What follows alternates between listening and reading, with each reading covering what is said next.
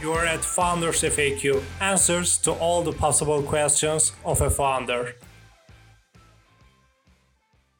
Obviously, different venture capitalists have different ideas. In my case, I don't mind if people cold email me. I really don't mind. I've invested in people who cold email me. Warm interest from portfolio founders. Also, it's normally the way to go for most venture capitalists. It's actually a good idea to do that because when you get an interest from portfolio founder to the VC, most likely the VC would say yes to take the meeting. They don't want to say no to portfolio founder's friend. Welcome to Founders FAQ. Today, my guest is Niko Bonatsos. Niko is Managing Director at General Catalyst, a venture capital firm that makes early stage and transformational investments.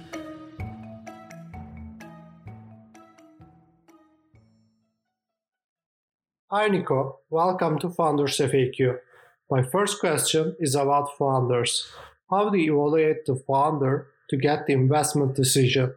Yeah, so obviously different venture capitalists and investors have different questions they're asking and different mental frameworks. But in my case, I care a lot about the level of ambition that a founder has. Is this founder who wants to shoot for the moon? Because if that's the case, then we're going to make a lot of money if the founder or the founders are successful. The second one is ability to learn. Also, the founders I work with are first-time founders, so they have big dreams, a lot of ambition, but they don't know as much. They're not domain experts yet. And often they don't know what they don't know. So are they learning animals? Can they treat every meeting, every mistake as a learning opportunity so they can, over time, in 3-4 years, become world-class experts in their thing?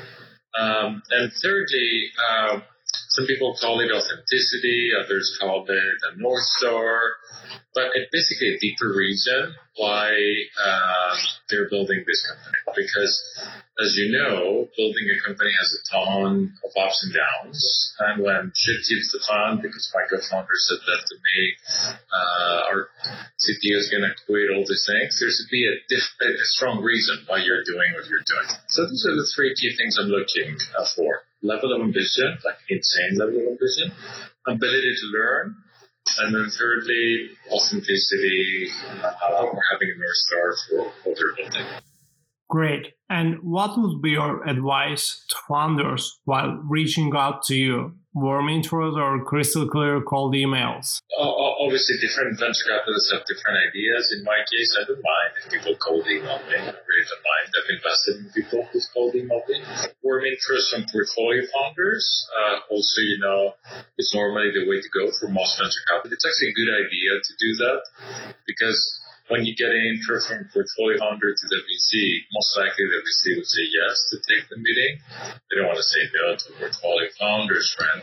But also, you, meaning the founder, would be able to do some quick due diligence on that investor through the portfolio founder of hers or his.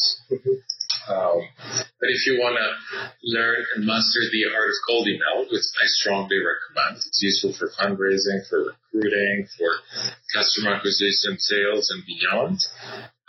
Just keep it short. And now a lot of us venture capitalists are pretty reasonable self-promoters online, so you can see what we're thinking, what we're interested in, etc. Then you can send a cold email touching upon some of the areas that we've expressed interest in. I get it. And you have met the founders and you really like them, but the market that they're running is not that big. So do you even make the deal? It depends on the stage of the company, right? If it's a seed stage, often I would take a leap of faith and be like, these founders are going to figure it out. Because when you're just getting started, the chances of you pivoting are pretty high.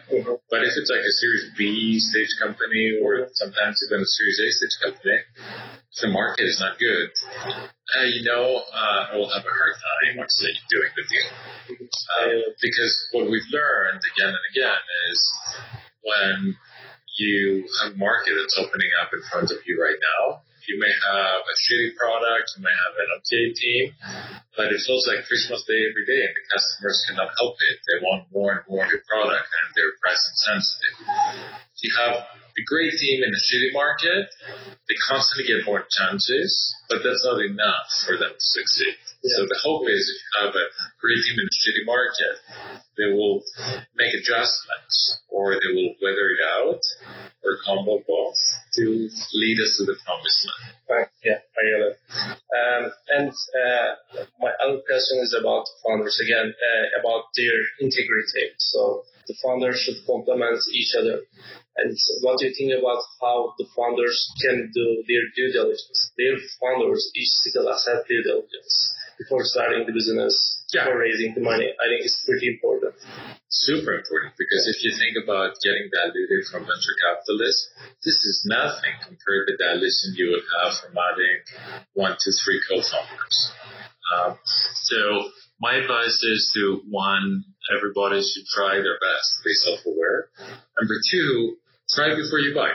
Just because you were friends or because a guy or gal happened to be there when you said, I'm really excited about this, I want to do it, and they volunteered, doesn't mean that they're going to be the ideal co-pilot for you. So work for a few weeks, if not a few months, especially if you're like younger, if you're a first-time founder, the opportunity cost is not that high.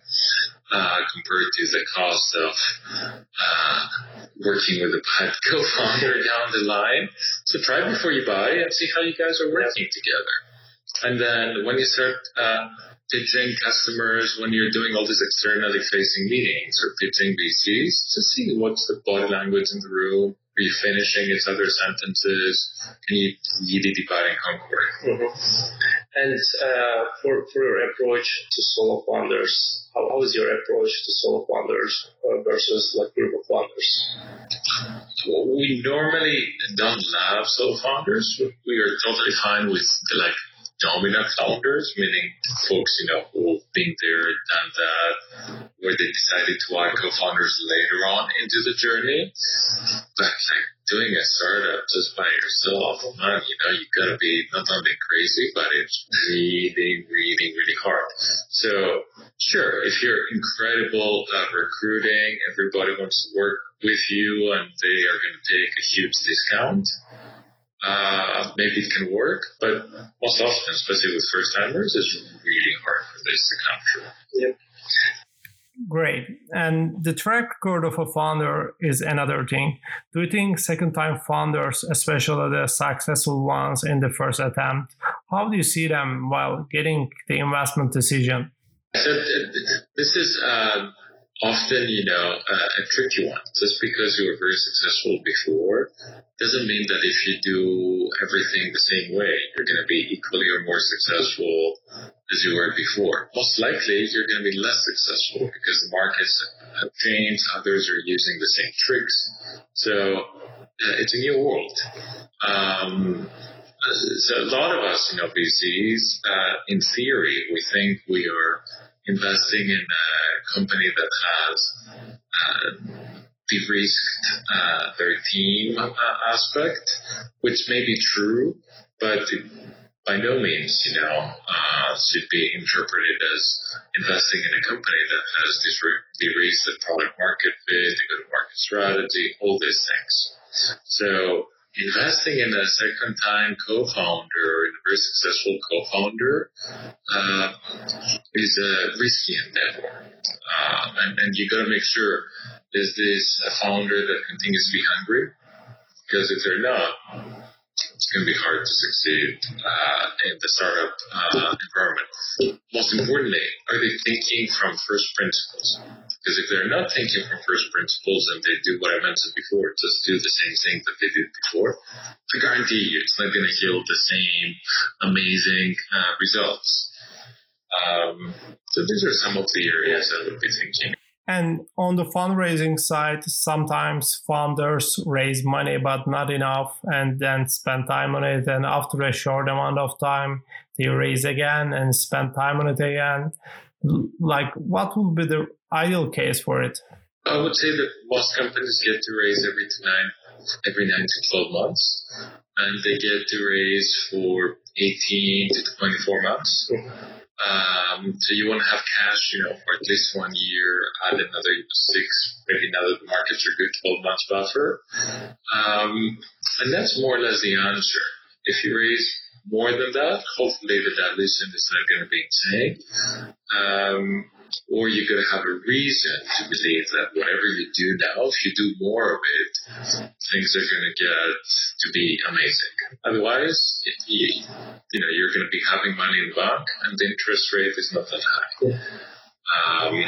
So that in general, you raise VC capital when you want to shoot for the moon, when you have something that's working, and if you do more of whatever you're doing right now, things are going to get better. If the answer to some of these questions is not yes, and is a no, just you got to reconsider.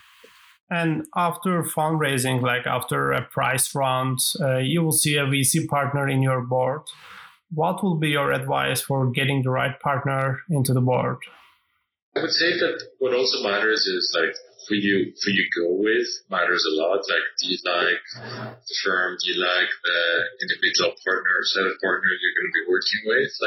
Pay attention to the personal chemistry. Is there somebody who's going to be around for a long time? You don't need to get along well, but you see eye to eye about the future. Because sure, somebody else may give you the best valuation, but also when you take somebody else's money, it's not free, it comes with expectations, and often you give some control. And the more rounds you raise, the more control you give. So you gotta be very careful who you put in your cap table, who you put on your board, because these actions are irreversible. And it's much more likely that you, the founders, are going to be gone before the firm and that investor are going to leave the cap table or your board. So it would be extra thoughtful in that regard. So do spend the time. And start a startup in Silicon Valley is always a neat thing. And what will be your thoughts about it? What will be your advice for founders to select a specific location while starting the startup? There's a mindset. So when I came here 10 years ago, you had to be here. You had to be here because most of the customers were here, the best talent was here, mentors were here, fundraising was pretty much always here, most acquirers were around here. But now you don't have to be here because Silicon Valley is a mindset, and thanks to TechCrunch, Hacker News, and all these other good places, and all this has been diffused. You can start from anywhere. That said, it's always a good idea to come here to know some people, maybe raise capital from here, and then make sure that you're not complacent in your local ecosystem. What I see with a lot of companies that get started outside of the main hubs, they may have a great idea at the right time, but because the local competition is very limited, they feel complacent. And a few years later, Silicon Valley company eats their lunch. And that's really, really unfortunate. So you want to have some fire that will propel you if you want to do something from afar. And the other thing is, if you are indeed eager to go all the way far away from the major tech hubs, recruiting is going to be tricky. Mm-hmm. So what I would be thinking is okay, Silicon Valley is a mindset. You can get started from whatever, but how can you put it in use? And you raise capital from there, and you benefit from the hype or marketing your product, stuff like that. Mm-hmm. Niko, it was really nice to chat to you. Thank you for attending the Founders FAQ, and talk soon. You're welcome.